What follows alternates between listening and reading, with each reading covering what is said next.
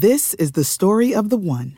As head of maintenance at a concert hall, he knows the show must always go on. That's why he works behind the scenes, ensuring every light is working, the HVAC is humming, and his facility shines. With Grainger's supplies and solutions for every challenge he faces, plus 24/7 customer support, his venue never misses a beat.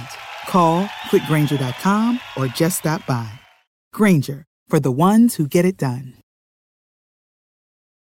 This podcast is a member of the Voices of Wrestling Podcasting Network. Visit voicesofwrestling.com to hear the rest of our great podcasts, as well as show reviews, columns, opinions, and updates across the world of wrestling. To the highway in a brand new day. Over the rainbow, gotta let it go. So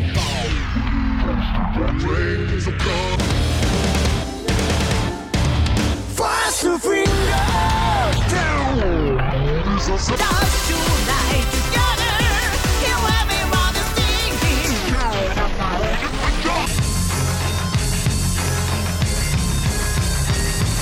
你看到我就怕，头皮发麻，我的手。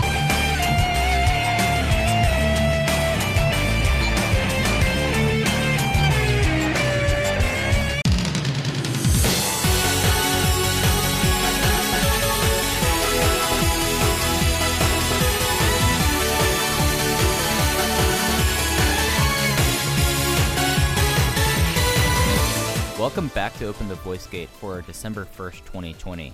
We are members of the Voices of Wrestling Podcast Network. You can find us on the Voices of Wrestling feed or on our own dedicated podcast feed on all podcast platforms and applications.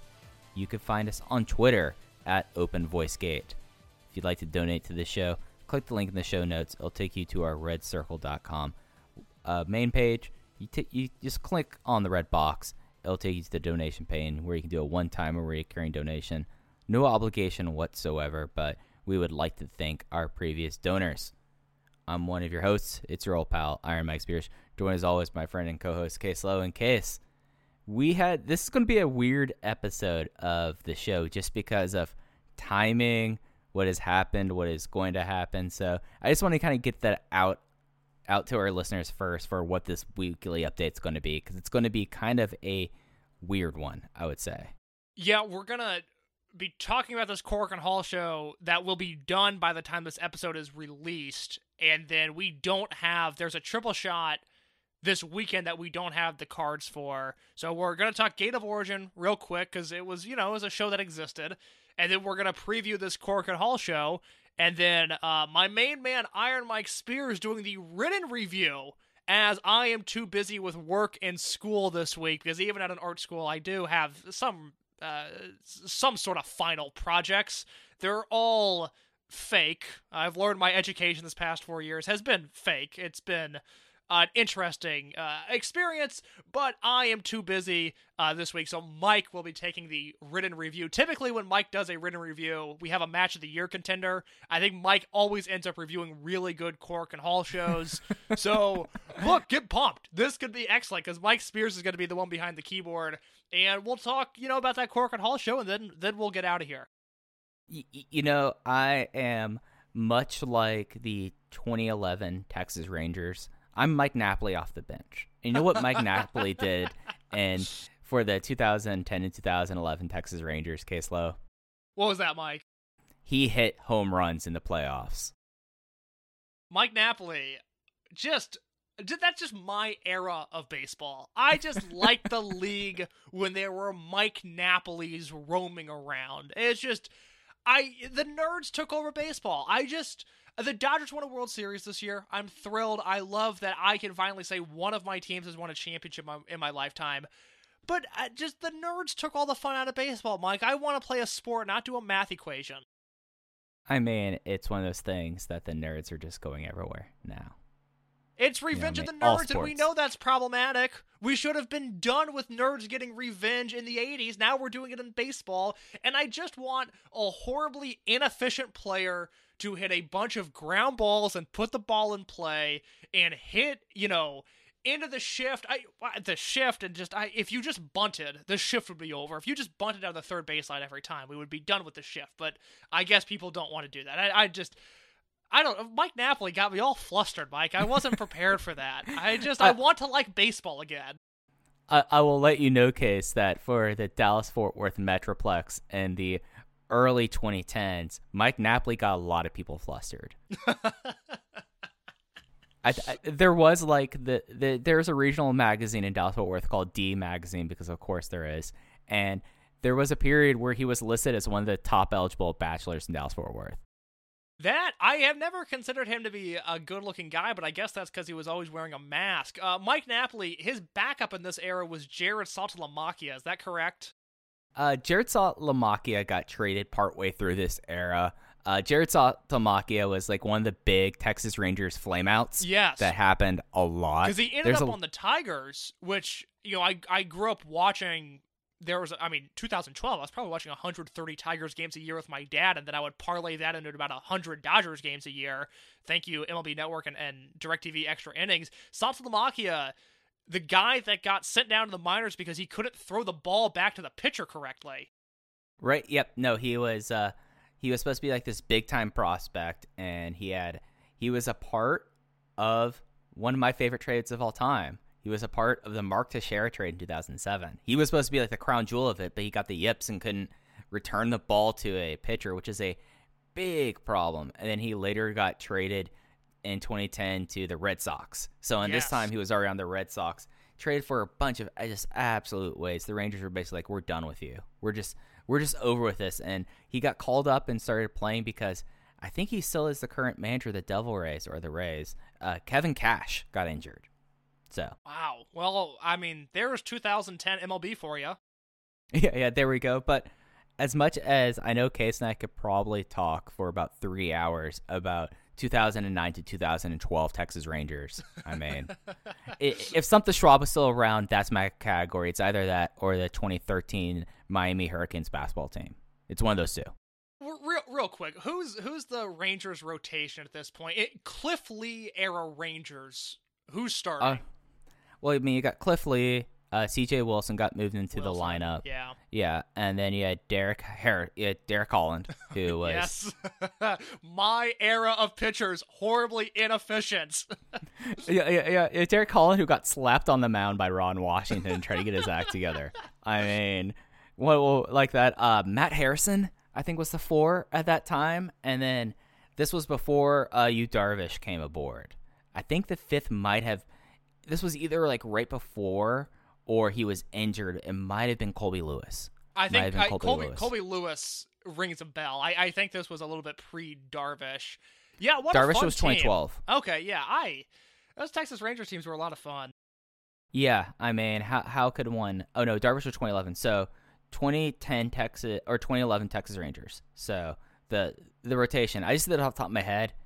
All right, so C.J. Wilson was in 2011. Cliff Lee left and joined back with the Phillies. The 2011 though rotation: C.J. Wilson, Colby Lewis, Derek Holland, Matt Harrison, and Alexi Ogando. The 2010 one, just for our own edification, there's probably like 6 people who care about this. C.J. Wilson, Colby Lewis, Scott Feldman, yes, Tommy Hunter, Cliff Lee, and Rich Harden. Rich Harden was like their big signing that just never worked out that year. Tommy Hunter. Now that is a name that I have not heard in a very, very long time. Tommy Hunter's from Indianapolis and built a bunch of baseball fields in Indiana. By all accounts, a pretty good dude. Tommy Hunter is with the Phillies right now, or was with the Phillies, and he's still pitching. I'm surprised. He's still pitching. He only had 1 start over 2020, but I mean, pretty much soon after this, he moved on to the Baltimore Orioles and then the Cubs, and then he kind of floated around before landing with the Phillies. Yeah, that's quite the career. Yep, and of course, that's it for our 2009-2010 era of Texas Rangers baseball that we're talking here, because you're not here for that. We are here this week, as Kay said. We're going to talk about the Gate of Origin 2020 from Sendai Sun Plaza, and then we're going to run down this Korakuen preview. There's a couple of notes and some. I did a little bit of journalism because something was announced today that kind of piqued my interest, Case, that we'll get into towards the end here. But let's get into Gate of Origin. So it was on the 28th in Sendai and Miyagi. The Gate of Origin, this is traditionally one of their B shows, and I think we could both agree this felt every bit like a B show. It's not one of the big shows, and it's not like a monthly Korakuen, but it's just kind of slotted in with Memorial Gate, Champion Gate, and like this just these shows are not the big ones, but it's one of the ones that's important to stop along the way. But it just kind of came off the show like this was not one of their strongest shows, but it was not intended to be. But I feel like it kept things moving as we move into December and into Final Gate. Yeah, you're exactly right. I mean, this show existed. I wrote a review. I watched the show. I watched most of the show live, and I watched matches 1 through 5, and it flew by. I mean, it was great up through Skywalker versus Dragon Kid. It was just the easiest watch there had ever been, and then I knew I've watched enough Dragon Gate to know the last 2 matches are going to be good, but they are not going to be good enough to warrant staying up through the night for and messing up my sleep schedule for the next day. So I was like, you know what? I've reached a natural conclusion. Let me watch the 2 matches when I wake up in the morning, and we'll be done with it. And, you know, we're a few days removed from this show, and I am aware that it happened. Yeah, and it's something where the title matches weren't bad matches. It just was that this is not a show that's there to put on match of the year contenders. And it's a pleasant watch. I mean, if you like speed through it, it'll be up on the network until the 5th. You can get through the show probably in about 2 hours and 25 minutes. Like, it is a easy watch, but it's not there to be a spreadsheet show. It's a show to be their big Tohoku appearance for the year, and you know, and have like good presence. And we still, I think, came away with like some interesting matches and interesting way forward. Like, this is not us dismissing or bringing the show for what the show is. When you put it in context, it did great at being a Gate of Origin show. Yeah, not a bad watch by any means. Nothing on this show was particularly torturous from the opener through the main event. Yep. So getting into it, the attendance here 686. I know that Stardom ran there and was running the 500. So I mean, Dragon Gate did better than Stardom here, but I mean, this is really comparing houses in this era. Kind of is difficult here, but I mean, one of the larger shows, I mean, about the size that they would have in Korakuen. They're getting into it. Opening match was Team Boku, the complete goon squad of Naruki Doi, Ryo Saito, Boku R Shimizu, and Punch Tominaga versus the unaffiliated team of Ultimo Dragon, Masato Yoshino, Shuji Kondo, and Gamma. Ultimo got the pin on Boku R Shimizu with the La Magistral Cradle, 11 minutes and 44 seconds. And my biggest takeaway in this is I like the special COVID-era mask that Ultimo has. It looks awesome. That's my only thought about this match is his mask. Well, Ultimo has kind of nailed the COVID fashion trends because he not only has the new closed mouth mask, which looks really cool, but he also had the face mask with his logo on it as well. So yeah, Ultimo's killing the game, and this was a match where you have Yoshino, Kondo, Ultimo, and Doi, and you ended up with a lot of Gamma and Tominaga interaction, so I think that tells you everything you need to know. Shimizu taking the pin yet again, a very interesting time in his career.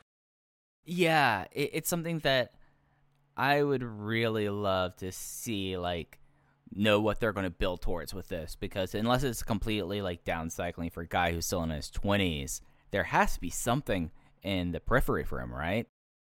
I don't know. I think we're in the midst of a larger down cycle, and I think this is kind of Shimizu for a while. Yeah, no, it did kind of feel like this. My only, like, actual note other than a lot of Punch and Gamma and a lot of shenanigans was there was this moment where Kondo, who was basically not in this match, like, this was an 11-minute match that basically 7 minutes of it was Gamma and Punch Tominaga. Like, we're not exaggerating when we say, like, this is what we really got here. But it was Kondo and Doi in the ring. Kondo was revving up for Lanzarse, and Doi did a victory roll over him as he was diving for the spear, which I thought was pretty rad. Like, I was like, okay, that was enough for me, like, to raise my eyebrow. But I mean, this was like just like what it was. It was 2.25 stars opener. It just kind of was there to have like a pleasant old timers and comedy match. Match number 2, on the other hand, Mike, would you like to speak on that? Let me get to the pulpit and speak on this match, because this match, oh boy, this match brought it. This match was the 4-way tag team match. This is not an elimination match. This is just a 4-way tag team match. It was the Mochi Fuji team reuniting once again, Masaki Mochizuki and Don Fuji, versus the Bensuke team of Sworn Brothers, Benkei and Keisuke Okuda, the Dragon Gate generation team of Yosuke Santa Maria and Problem Dragon, which like raised my eyebrow when I was doing the previews. Like, Problem Dragon's a part of this match. This dude's taking a fall here. And then the rookies, class of 2020, Madoka Kakuta and Takedo Kamei. Takedo Kamei is approaching his 1-year anniversary. I think by the time we'll do our next show, or I think maybe 2 weeks from now, he will have crossed 1-year anniversary, hit both him and SB Kento. The fall that was registered was Don Fuji, for the first time in years on a televised shows, pinning Madoka Kakuta with a nice German suplex. He was so proud of it that Naruki Doi was on commentary, and Naruki Doi went, "Oh, nice German," and then Don Fuji was so proud of himself and was gesturing how proud he was of hitting the nice German. Just had himself a real day here, and I mean, this match brought it. Like, this match was as advertised. Well, I mean, Mochi Fuji, whenever they're back, they're great. Bensuke and their moments were tremendous here. A lot of just kind of beating up on Problem Dragon and Yosuke Santa Maria, and then the rookies showed out. I mean, the rookies did what they did great here. Yeah, this is like if you're building a Dragon Gate 101 DVD, I think you would want this match on there because it does a few things. It wasn't this epic match where you need context and a story to understand it. I think you could throw this on and the general wrestling fan would understand what's happening, but they would also understand that the style of this match, the pacing of it, the stiffness of it, the structure of the four-way tag itself is unique to Dragon Gate. And so you get the signature multi-man spots, the big multi-man suplex. They do some chops with Don Fuji. It was, it had your Toryumon feel to it. And then things kicked into high gear with Kakuta hitting the discus lariat on Maria, on Problem Dragon, going forward on Mochizuki and getting met with a roundhouse kick to the arm, which we've seen Mochizuki and Susumu Yokosuka do for years now. But to have Madoka Kakuta already be in a position where he's doing that spot with the discus lariat and Mochizuki is phenomenal. And then you have Don Fuji hitting that nice German. His post-match interactions, like Mike mentioned, were hilarious. I went 3 3/4 with this in my review. I probably should have gone 4 because it was really a great match when things were all said and done. Yeah, when this got going, this really got going. And like, this is a comp match, a comp DVD match, as you said. Like, you got to have the shenanigans that are like Toryumon shenanigans, like the multi-man suplex, a four-way headlock, just like things like this. Yeah, you had this moment where there was this overly long half crabs being done while Don Fuji was chasing Problem Dragon around the ring, like things like that. That was just like, oh yeah, no, this all makes sense. And then I love that in the finishing stretch that Madoka Kakuta now is in this part of his career where he's experienced success with his discus lariat, right? Like, I've called it the hand of God now for months because it's just it feels like this is going to be this guy's trademark move, and he's so early in his career. So what do you do when the first time you get something right, and like playing Tony Hawk Pro Skater case, with the first time you hit like one of the big special moves, what do you do immediately? Well, I fist pump. I feel like I just gave you an incorrect answer, but I'm not sure what you're looking for. Oh, you spam the move nonstop. There we go. And that's what Madoka Kakuta is. Like, I have this discus lariat. It seems to be working for me, so I'm going to keep on doing it. And then Masaki Mochizuki going, nope, roundhouse kick. It's just like the other thing that how Dragon Gate treats their rookies in a match like this. That it's like, it makes total sense. Like, Madoka Kakuta has been getting wins with the hand of God for the last month, so he has confidence in this. But then you have someone who's the wily veteran, like one of the most veteran people on this show, other than Ultimo, just being like, I've seen kids do this long enough. You ain't shit. You're not special. I'm just going to kick this out of the way. And it's just like an interesting wrinkle here into a really fun match that it was only 11 minutes and 14 seconds. If this match went longer and kept at this pace, it would have been a 4-star match for me. But as is, it was a very satisfying 3.5 stars.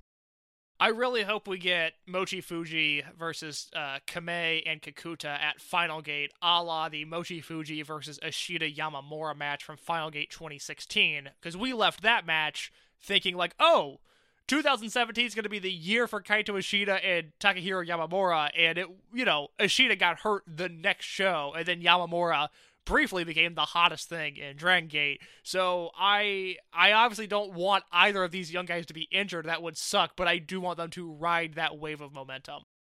Yeah, and these are two kids that you plug them into that match with a team like Mochi Fuji, and we're talking about a match that realistically could be topping out at 4.5 stars, if not higher.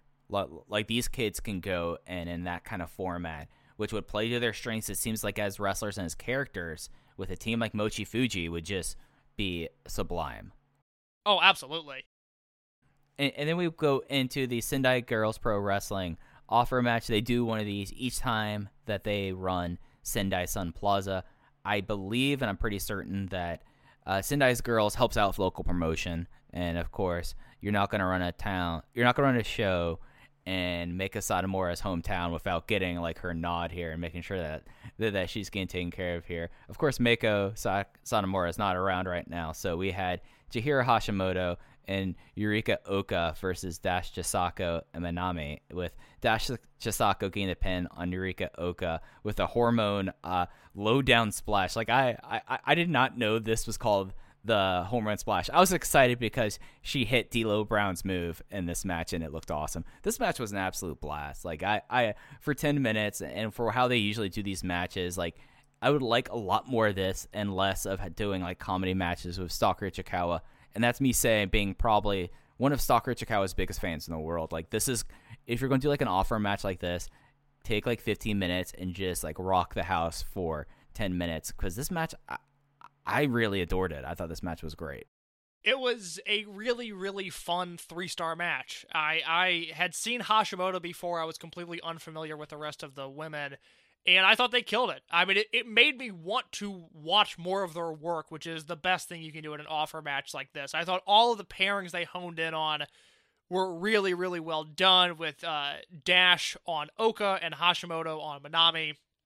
I thought it all worked. It was just a cohesive match, and it's the type of thing that Dragon Gate doesn't do a lot of now, but in the early 2000s, you would see Toryumon pop up on All Japan or Dragon Gate pop up on K-Dojo, and even if, especially in the case of All Japan, the crowd did not care about it, you would leave that match going wow, that's a cohesive unit right there. Those guys know how to work together, and I felt the same way about the Sendai Girls match.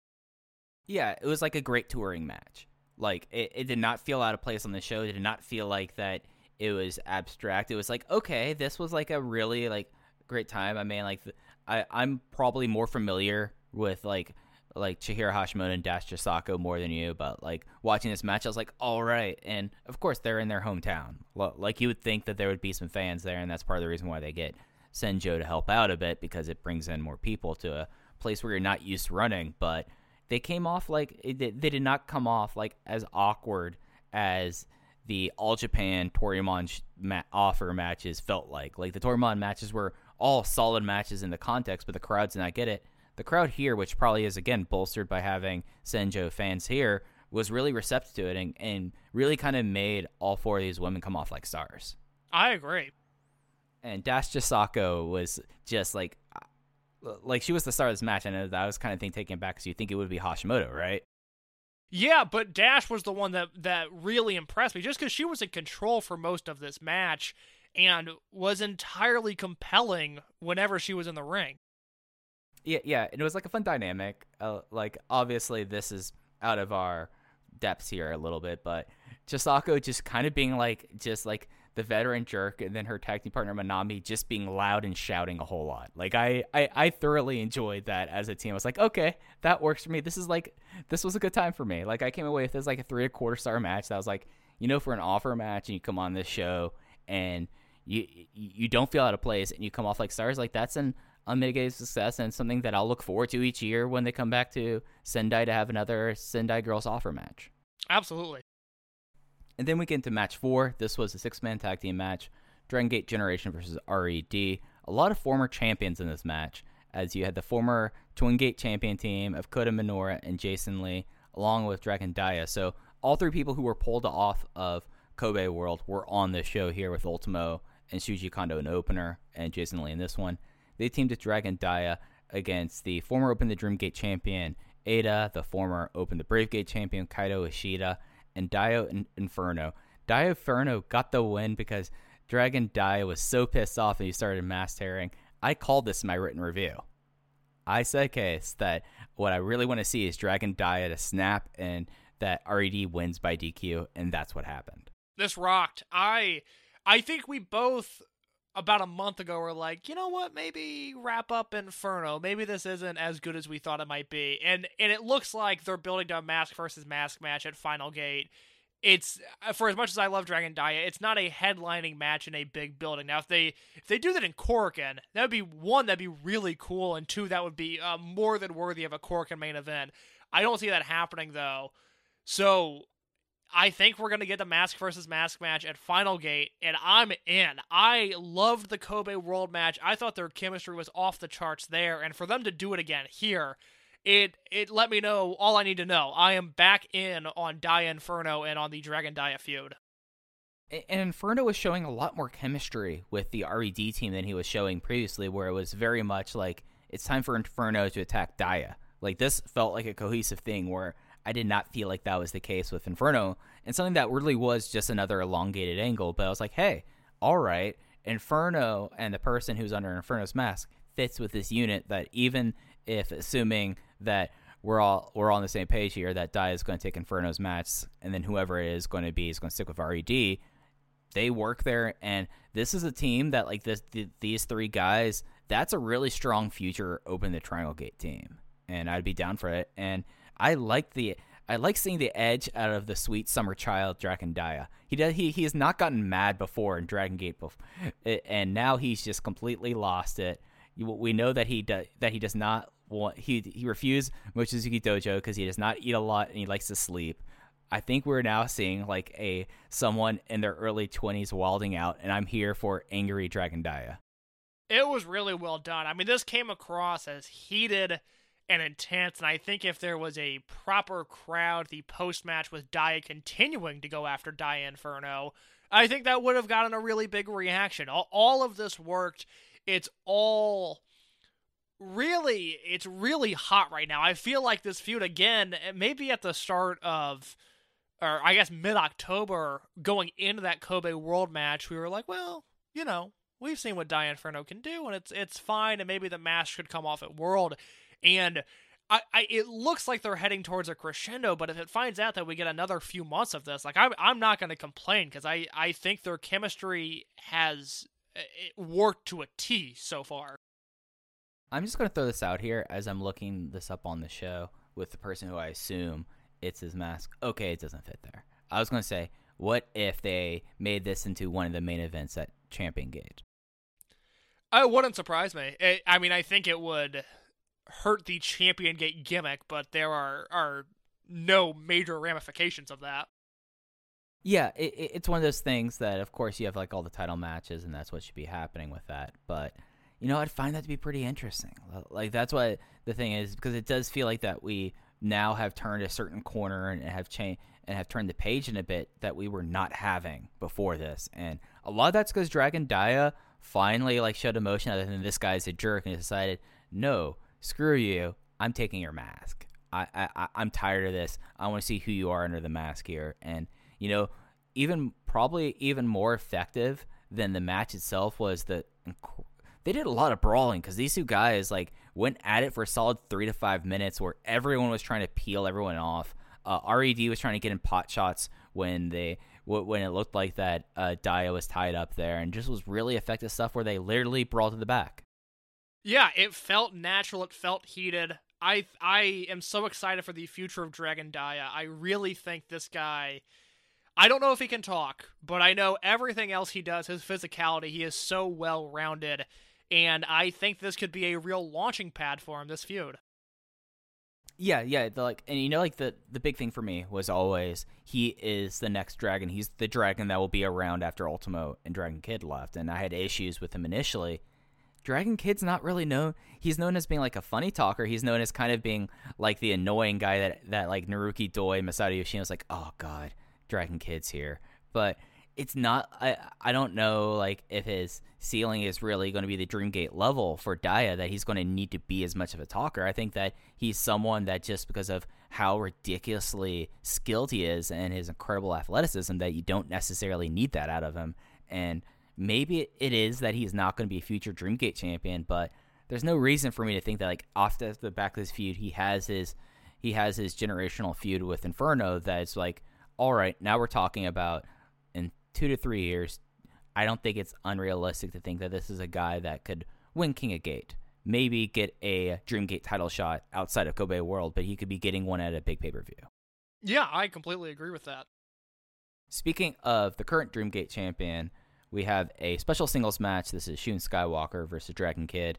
A little bit of backstory since returning at Kobe World and all the house shows. Shun Skywalker has stayed out of the war completely, has had a series of special singles matches against people lower on the card. I know that one of the people was Yosuke Santa Maria, Jimmy, and he would put them down in about 5 minutes with the SSW. Well, this time he had Dragon Kid. He defeated Dragon Kid with the SSW in 7 minutes and 52 seconds, and it's interesting what they're doing with Shun Skywalker, and it's an interesting way seeing one of these matches now live because it did not go the way I expected. Well, what were your? I know you've your interview and given your thoughts here, but was this the kind of match you were expecting play out? Because it was not that for me. Yeah, it actually was. It maybe wasn't the match I was hoping for. I was hoping for something on the spreadsheet, and this was not that. But I kind of expected Shun to run right through him, and that's what happened. And I think it'll be a bigger story, and we'll know, or I guess the listeners will know by the time this episode comes out, what Shun does with Susumu Yokosuka at Korakuen Hall. If he runs through Susumu like this, I think that's a bit of a bigger story. But Dragon Kid was the perfect sacrificial lamb in this spot. I liked the structure of this match a lot. It wasn't a great match, but I think it's what the match needed to be. Right, and that's how the show's meant to be. I was expecting this to be like an outright squash. Okay. I did not expect Dragon Kid to take the majority of the heat for like the first half of this match. It was a little strange to see Shun selling right off the bat. I think Dragon Kid is the perfect guy for the match they had. Had Shun done this in 3 minutes, I would have liked it, but I understand why. Look, it's Dragon Kid. Don't do that to Dragon Kid. He's a legend, and he doesn't need to be squashed like that. So this is right in line with what I was thinking, but I also understand what you were expecting as well. And it's something that, as we get into the Korakuen preview, this is the match where you say, like, oh, Mike, somehow when he comes pitch hits, he gets a match of the year contender. Shun versus Susumu Yokosuka, it definitely has the possibility of ending up being excellent. Yeah, no, that's a match that has dangerous potential, to say the least. In this match, the one thing about Shun Skywalker versus Dragon Kid, there was a pretty scary moment in this match where Dragon Kid went for, I think, a springboard hurricanrana, and Skywalker caught him and popped him up into like a fireman's carry position. But when he caught him in the fireman's carry, he stumbled backwards and into the ropes and just about gave Dragon Kid like a shoot Death Valley driver to the floor. And they hung on and everything was fine. But watching live, I perked up. I was like, oh my god, that was almost really bad. But, you know, it's Skywalker. If somebody doesn't almost die, he's not doing his job. Yeah. It looked like DK was going for the Ultra Rana. Like, he was going to the springboard Ultra Rana. He was going for the finish there. And, you know, I mean, kind of surprising because Shun is a solid base that he had that stumble there, but it's Shun Skywalker. If there isn't one moment where you're just like, is this going to end up being bad? And it, of course, ends up being fine. Then it would be a Shun Skywalker match. And yeah. Yeah, if this was Yamato versus Dragon Kid, I don't even think I'd point it out, but it is Shun. And look, it's not a knock on him, but he does fly close to the sun. Yeah, it's one thing that I think draws you in because he is, in a lot of ways, and it's kind of weird to say, he's a very human wrestler in a way that you do have like a thing that, especially in Dragon Gate, where everyone's so smooth and precise, even as a rookie, that Shun Skywalker always has that moment of, this can go very wrong, you're watching this through your hands and your face. And, you know, it's something that I think adds a lot to Shun Skywalker in a way. Oh, I love it. I think that's an asset. He's yet to bite the dust in a way that has scared me or ruined a big match, and I hope he continues that streak. Oh, for sure, for sure. And the SSW, the pump handle Blue Thunder Bomb, is still it's something that I think that like the big thing about these matches, they get over how much of a clear finish this move is. And Dragon Kid took it and he just laid down for like 5 seconds after getting the bell rung there. So they thought that it was pretty effective in that manner. Yeah, firmly established finisher. If anybody kicks out of that, I would say even within the next year, it'll be a big deal. Yeah. Speaking about a firmly established finisher here, Case, as we get into the Open the Triangle Gate match where the champion team RED of Takashi Yoshida, Kazuma Sakamoto, and SB Kento faced the Toryumon Generation team of Susumu Yokosuka, Genki Horiguchi, and Yasushi Kanda. SB Kento, another finisher getting really defined and really put over as this is the finish, this is the big move, as he got the submission on Susumu Yokosuka for RED to make their second successful defense of the Open the Triangle Gate title. Get into it, Mike. This was not a great match, but we talked about last week, if SBK would have submitted Genki Horiguchi, good for him. It's newsworthy, but it's not that big of a deal. But if he submits Yokosuka, I mean, my God, there are not many more guys in this company that are protected as much as one Masato Yoshino and two Susumu Yokosuka, and for him to submit them on back-to-back big shows like this, that is a huge deal. I mean, that is really, really a huge deal. And SB Kento as a character is firing on all cylinders right now. And it's just utter confidence. We talked about this at Kobe World. He is 20 years old. He is still a rookie for the next 2 weeks. And they have such confidence in this guy that they're willing to put him in the semi-main event and be the star of the match against people on the other team that have a combined ring. I mean, they debuted before he was born. Like, their experience is 3 times his age combined. And they believe in this kid. He is the Rookie of the Year. If you're voting for anyone else as a Rookie of the Year, your opinion is immediately disregarded because SB Kento, more so than probably anyone other than Utami Hayashishita, has had a Rookie Year for the ages. Oh, God. I mean, he's lacking the high point of Akiyama in 92 or Matt Riddle in 2016, where they were, close to having match of the year contenders. And I think SB Kento has been in legitimately great matches. He's on the spreadsheet, but is not quite at that level. But from a character perspective, I don't know if there's ever been a more confident rookie. And I said it when he debuted. He projects big to me. He projects like he can fill an arena. And we know that he's not the best promo in the world, but also he's not an issue when it comes to promos like T-Hawk and Eita were for the longest time, and T-Hawk never figured it out. And T-Hawk never had the confidence this guy had. I mean, even in Wrestle 1, which, look, I like that T-Hawk run a lot. T-Hawk was not projecting the way SBK is right now. He's a special talent. It's a lofty claim that he has a chance to be a generational talent, and I know we were saying that about Ben K for the longest time, then Ben K won, and we thought, well, this is our new generational ace, and that's obviously not been the case. But we'll see with SBK. He's got everything. If he can bulk up a little bit more, and he's 20 years old, Mike. He's younger than me, okay? It's ridiculous. Welcome to my life, bud. This is how I feel like whenever I watch college sports.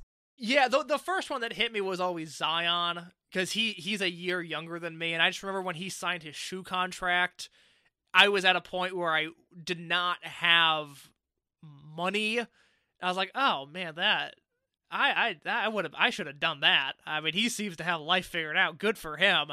So SBK coming in and just wrecking shit. I mean, it's just awesome to see. It is so exciting to have a guy that, again, knock on wood, something doesn't go wrong, but this is a guy that's going to be in our lives for the next decade as a constantly interesting, morphing, and evolving character.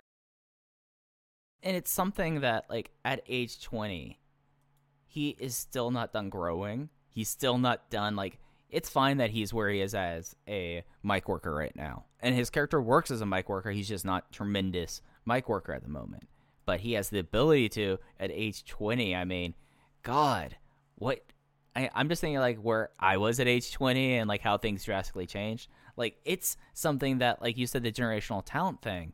And that's not a ridiculous claim because you look at this and you talk about Akiyama and his debut, Matt Riddle. They weren't immediately put into huge stakes situations where they expected him to deliver, SB Kento has. SB Kento was in the semi-main event of Kobe World and tapped out Masato Yoshino, which we said on the show, the most protected guy in the 21 history of this wrestling genre.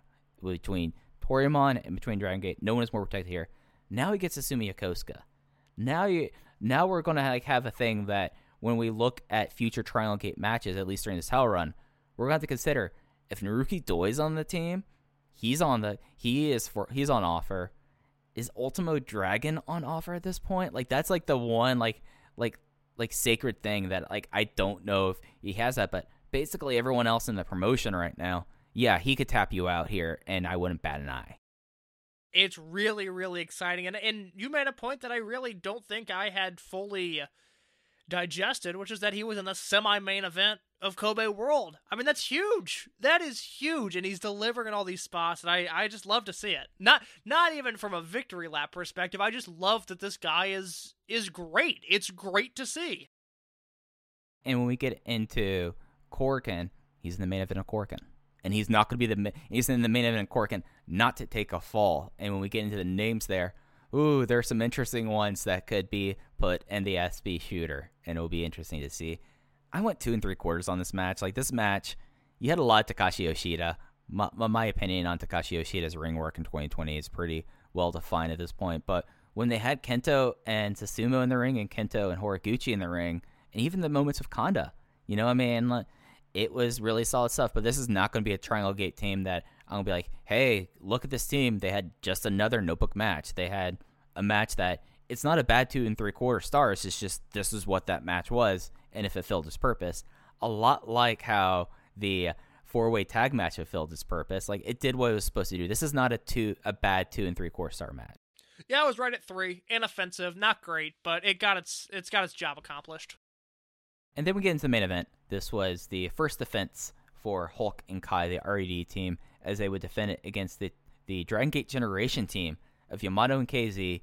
Kai got the pin on KZ with immediate impact Kai in 25 minutes and 16 seconds. This was a first successful defense for the RED team. And heel Kai case. Let's just take a moment and think about how delightful Kai is now in Dragon Gate.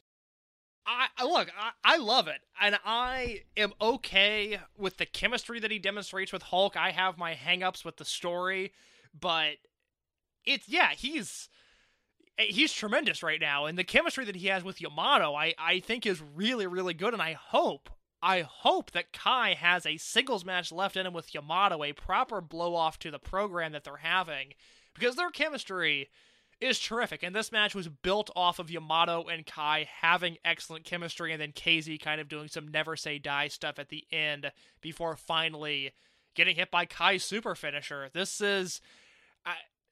match made the show worth it, because this was a great way to close a pedestrian, average, kind of thumbs in the middle show, and then you close out with a great match, and it's hard for me to complain.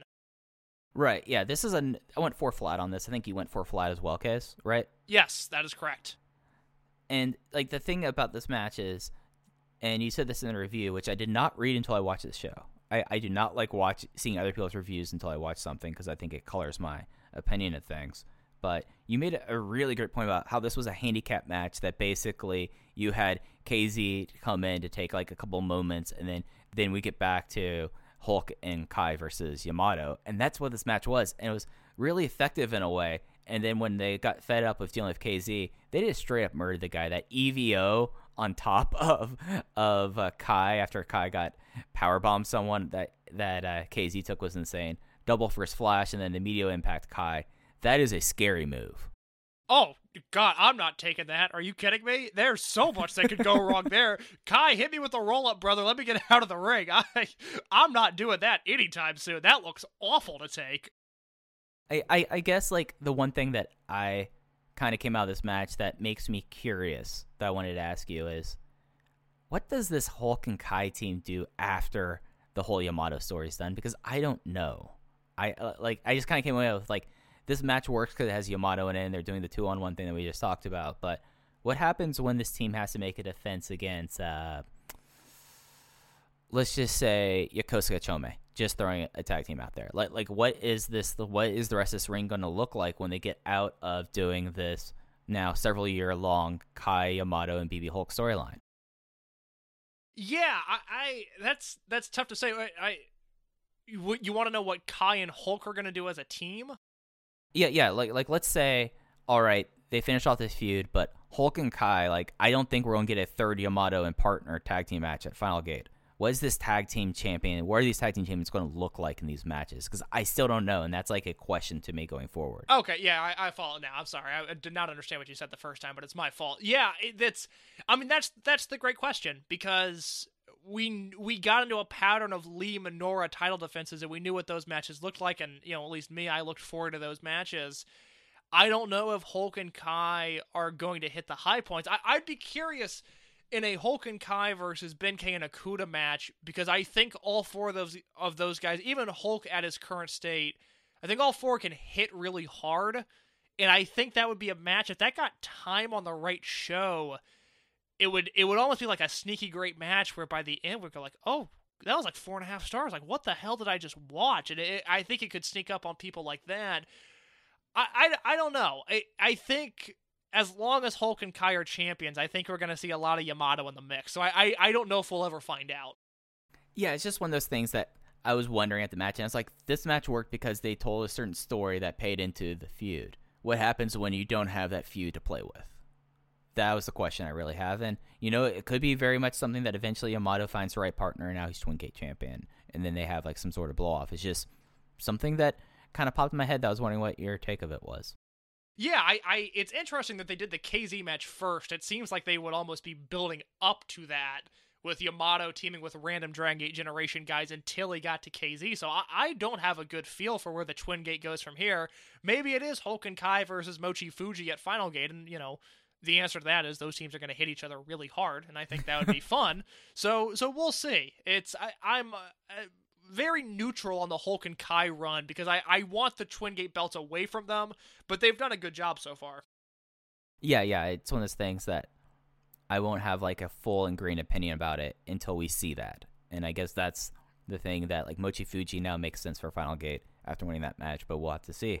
And that does it for our review of the Gate of Origin. As I said earlier, it'll be up on the network till the 5th.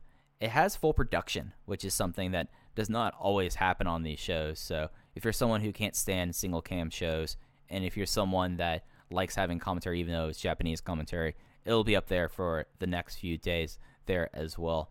But that's not the only thing that's going to be on the network case, because by the time you've heard this show will have already happened, and it is the first Korakuen of December. It is December 2nd, Fantastic Gate. It will be on the air, of course. After you hear this, it will have been on the air at 18:30 Japanese Standard Time. I taped English commentary, so we probably will have this out before English commentary gets posted.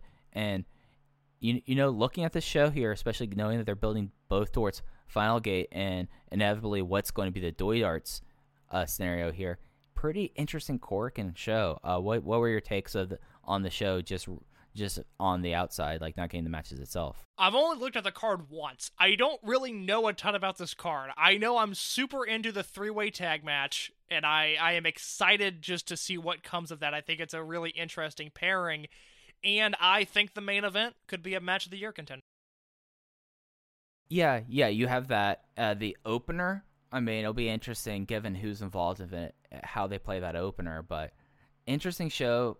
Interesting selection of people that are on the show and people who aren't on the show. So going through the card, the opener is a 8-man tag team match. Dragon Gate Generation team, KZ, Ben-K, Yosuke Samurai, and Strong Machine J against the unaffiliated team of Ultimo Dragon, Kagetora, Gamma, and Takedo Kamei. Madoka Kakuta is not on this card case. Yeah, I noticed that. That's a bit of a bummer, isn't it? Yeah, I just look at this, and I am like the last person who's still waving the flag for Kenichiro Arai, who's in a match later on in the show, but you have him on the show and not Kakuta. Since they've come back, they've been very just deliberate about getting the rookies on the show here, and now we only have one of them. I guess the question here is, does Maria take the fall from either Kamei or Ultimo or even Kagetora, who's building towards a Brave Gate challenge, or do we see Gamma or Kamei take the fall, and I think that's up for debate. And it's a bunch of interesting names in the opener, so that'll be all right. Yeah, it's not the usual opener we've been seeing lately. I mean, we have been seeing Ultimo in the opener and Benkei and members of the Dragon Gate team, but this combination is completely fresh. And what's also incredibly fresh, except for one team, is the three-way tag match that you were talking about. Dragon Gate Generation, you have Yamato and the Brave Gate champion, Keisuke Okuda, versus Masaki Mochizuki and Don Fuji. Mochi Fuji, let's see if they make it 2 live shows in a row, versus a very peculiar RED team of BB Hulk and Kazuma Sakamoto. It's tough for me to find the route to a Mochi Fuji Twin Gate defense unless they pin Hulk directly, which they can do, but they're not going to pin Sakamoto because he is a Triangle Gate champion, and there's no need to do that, and I don't know what pinning a Triangle Gate champion gets you in terms of the Twin Gate division. I have no feel for who's winning this. I think Mochi Fuji are the favorites, but I mean, Yamato and Okuda together, and I like that Hulk Sakamoto team. They're former Twin Gate champions, aren't they? Yeah, they won the tournament and they held the belts up until Memorial Gate. That is one of the most underrated matches this year. That Benkei and Yamato versus Hulk and Sakamoto match from January 15th, the first Korakuen of this year. That is on the Dragon Gate Network if you have not seen it. That match, I mean, it feels like it was a lifetime ago. That match was incredible, though. That Twin Gate tournament was a lot of fun. So this is match 2, which means it's probably not going to get a ton of time, but this could be legitimately great. I mean, this is... I love this. I love the sudden influx of the multi-man tag matches.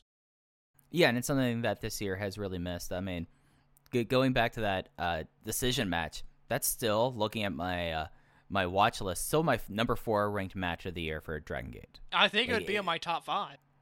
Yeah, it was truly exceptional. And I guess like the most likely finish, I guess, is, unless we're going to have Yamato immediately step into another Twin Gate shot, is have Mochi Fuji pin Hulk, right?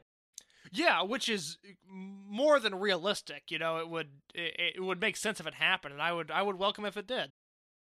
And then we get into match 3. Team Boku members Ryo Saito, Boku-R, Shimizu, and Punch Tominaga versus the Toryumon team of Genki Horiguchi, Azushi Kanda, Kenichiro Arai. So this will give us a real sense of how much Boku-R Shimizu is getting cycled down if he takes the fall here, especially considering who is on that Toryumon side. Yeah, I don't like this match on paper. I think I like all of these guys individually, with the exception of maybe Kanda, and just this is sleazy. I put this on Kyushu Pro. I don't need this in my Dragon Gate, and I could see Shimizu eating the pin from Horiguchi pretty easily here. Yeah, I guess like the obvious thing is he eats the backslide, but I mean him taking, like, that's the interesting thing is like Shimizu's taking all these falls and matches with Punch Tominaga in it, and that's why it's such an interesting down cycle. Yeah, it's disappointing. I really thought we would see an upswing in him once he got the character change, but the other thing is, look, he's not in the Generational Warfare. That's the main focus, and it would be a little bit weird if Boku-R Shimizu was challenging Shun Skywalker at the end of Final Gate, so I think it's an appropriate cycling down, but it's a dramatic one at that. Yep, and then we get to match 4, speaking of Shun Skywalker. This is the special singles match. What's on paper something that I mean can peak incredibly high, and given what's going on, this is going to be a long show. If you're a first-time viewer for Dragon Gate, this will be a show that, because of what will happen after the main event, it's going to get some time. So, like, this match might go on with, like, an hour into the show, and we'll probably get, like, anywhere between 5 and 15 minutes, and you'll still have a lot in front of you. But looking at it on paper, Shun Skywalker versus Susumu Yokosuka, it could be incredible if it's given time and if they work it the way that they could. Yeah, look, it's two guys that have a thing where they typically don't have bad matches, and that is a pretty good instinct to have, a pretty good skill to possess in the world of professional wrestling. So I have very, very high hopes for this. Now, they had a match at Dangerous Gate last year. It was on the run of Skywalker singles matches that he was losing. I remember thinking it was just all right. Let me see if I can pull up that review real quick to remember the star rating that I gave it. Because, we were coming off of the Shun Skywalker KZ match at Kobe World last year, which, I think blew the backs of all of our heads off. We were just so stunned at how good that match was. and Skywalker versus Yokosuka is a big match on paper, so I gave it 4 stars, so I don't know what I'm talking about. So this should be excellent. That's all I need to say about it. And I'm trying to remember the last time I remember Susumu Yokosuka having an actively bad match. It doesn't happen, Mike. It does not happen. It certainly doesn't. Match 5 is Dragon Gate versus RED. This is going to undoubtedly further perpetuate the Daya versus Inferno feud. Former Twin Gate champions Minoru and Lee with Daya going up against the current Twin Gate champion Kai, the current Triangle Gate champion Takashi Yoshida, and Daya Inferno. This should be interesting. Minoru and Lee squaring off with Kai and Yoshida. That could go wrong. That's not a guaranteed pairing. But I think this is going to be another sub 10-minute match. I think it's just going to be Dragon Daya and Daya Inferno ripping at each other's masks once again. Is there any chance we get a clean finish here? You'd have to give me very favorable odds for me to put a bet on getting a clean finish here. I think we're going to see a DQ one way or the other because of Daya and Inferno's feud. And I'm fine with that. That does not bother me. Yeah, especially seeing that it's further escalating things and it's not just wasting time. I'm totally fine with those two. Having more mask ripping, and then maybe coming out of this, we'll get the Final Gate challenge that we're expecting. And I hope that's what happens, because you've still got, another Korakuen to build to it, so you announce it here, you do another tease at the second Korakuen in December, and then you're off to the races at Final Gate. Yeah, I guess the only thing about the second Korakuen in December will be if one of these guys is drawn into the Doi Darts match and the other one isn't. Which, that would be fascinating. If Daya Inferno ends up with that Doi Darts match, I think that would be a lot of fun, with specifically without Daya. Imagine if somehow Daya and Inferno get put on the same team at Doi Darts. Doi Darts, what a great concept. It just works. It just gives us interesting possibilities. The main event, we have Toryumon versus RED, Naruki Doi, Masato Yoshino, and Dragon Kid versus the RED team of Eita, Kaito Ishida, SB Kento, and Hyo. So 2 questions for you, Case. 1, do you think that SB Kento will tap out one member of the other team, and which one would you like to see it to be? And 2, Hyo's been off shows since Kobe World, since he won the Battle Royal, where he has a wish to make. Do you think we might get the wish coming out of the show? Well, first of all, I think SBK is tapping out Doi, and I would put some money on that. He's done Yoshino. Dragon Kid just lost. If SBK taps out Shuji Kondo, I'm going to lose my fucking mind next week. I'm not even going to be able to comprehend that. But I think Doi, he's Toryumon generation, but he's also Team Boku now. So he can tap out. And it would be, let me not undersell that, it would be a massive deal if that happens, and I just happen to think that's what's going to happen. As for Hyo, yeah, I could see it. I kind of forgot about that stipulation. That's I'm not bummed out that you reminded me, but it's stalling in my mind. Like, I guess Hyo has some power. What is he gonna do with that? So I guess we'll figure that out there. I just judging from the names in that match, none of these guys hold titles, so I don't know exactly what he could do. So I guess we'll figure some stuff out there. I think yes on SBK, and I'm honestly not sure on Hyo. What I do know is that Shuji Kondo, since he came back, has delivered in every big match. He's killed it in Korakuen Hall main events, and he's with... There's no dead weight in this match. I mean, even Hyo, there's no dead weight here. I think it's reasonable to suspect that this is a 4.25 star or above match, and I would be disappointed if it's not. Yeah, no, this is something that, especially with the format and who's all in the match, I mean, Hyo can rise to the occasion. We've seen him do it before. Naruki Doi, even though he doesn't have a title belt, he is kind of like the other person in this equation outside of Ultimo, that Kento getting the SB shooter and getting the fall off that. I mean, there's no one else for him really to tap out to make you kind of go like, wow, okay, unless somehow he has a match with Ultimo Dragon and he taps him out. Yeah, that's exactly it. So I'm pumped for this. This show snuck up on me just with life. I had looked at this card once prior to coming on the air, and I typically have pretty coherent thoughts coming into a broadcast. But I like this show, and it's a Mike Spears written review, so it should be excellent. And we'll see how things go when I get the pencil back. I'm gonna try not to set the house on fire. I will promise that so far. So. And then after that, we'll have the Doi Darts draw. It'll be interesting to see how they do this in a social distance era. I don't think you're going to have kids go in the ring. So I was new wondering listener, about that. This is a waste of a human brain, because I was taking a walk a few days ago, and I randomly thought, like, I wonder how they're going to do Doi Darts this year. And then, a day later, I think it was announced, and I was like, well, I guess they're doing it. So, yeah, I don't know what they're gonna do, because what's the alternative? Are they just gonna have wrestlers throw out the dartboard? I mean, I guess maybe it's something where like they have someone bring the dartboard into like the. So I thought about this and bringing the dartboard into the crowd. The problem is if someone misses, and then you're gonna get dart in the back of the neck. This. I will say this with the caveat, I know it sounds creepy and I can't help it. It's not meant to. I apologize in advance. But maybe instead of kids this year, they have, like, the housewives come do Doi Darts. I think that would be very fun. Again, I know that sounded awful. I can't, it's just the idea. It's your fault. It's your brain that's thinking that. It's something where, I mean, like, a lot of those women would have been people that were teenagers when Toryumon started. So it'd be like, what if it's like some huge like Naruki Doi fan doing that? And it's like, oh, wow. Other than like meet and greets, like this would be like a huge deal. So I get how that comes off as creepy, but I feel like that it's something that's entirely like it's with good intentions. It's with good intentions. Like most things I do, Mike, it's with good intentions, even if it doesn't seem like it. And just so that new listeners and new fans to Dragon Gate are aware, Doi Darts is a yearly thing. What this will do is set up the main event for the second Korakuen of December.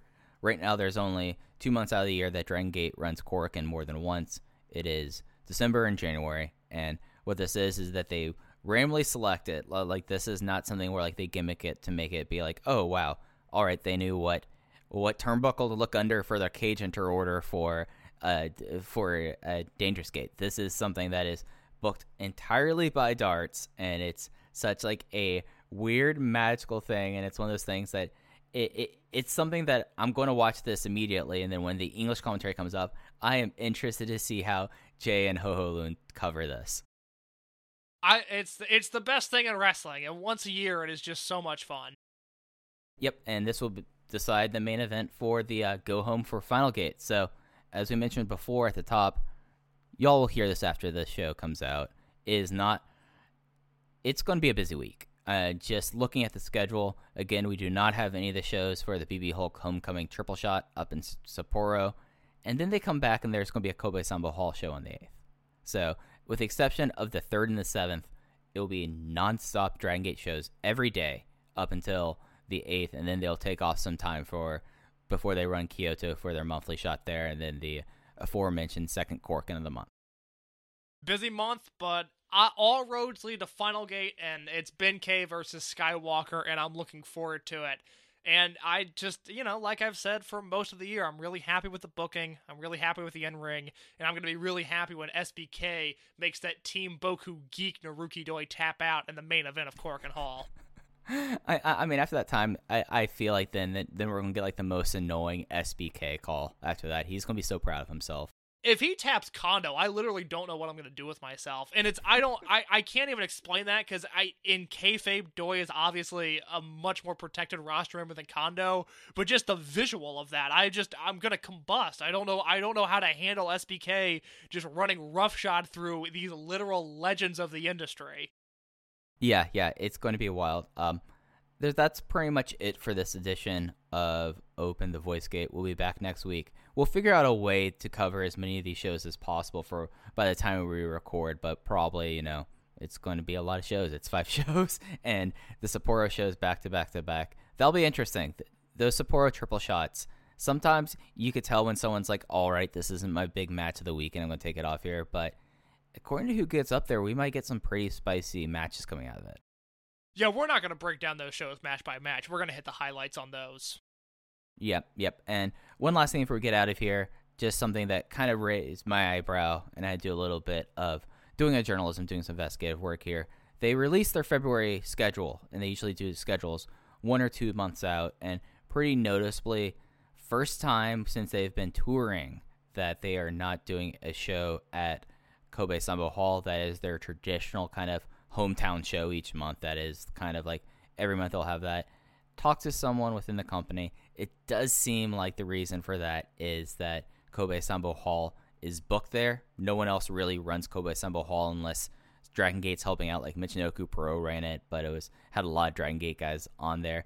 They're booked in this other arena that's going to be much bigger, and that's why I was kind of interested in this, because with COVID restrictions, and who knows what the COVID restrictions are going to be like in February, this venue is approximately 3 times the size of Kobe Sanbo Hall. It's Tokyo Arena, but it's just, there's not much to really read into it. I had to go and seek this out because it would drive me insane, Case, but just seems like just a part of the schedule and not something more really to kind of look into. But Case, before we get out of here, do you have any other big thoughts?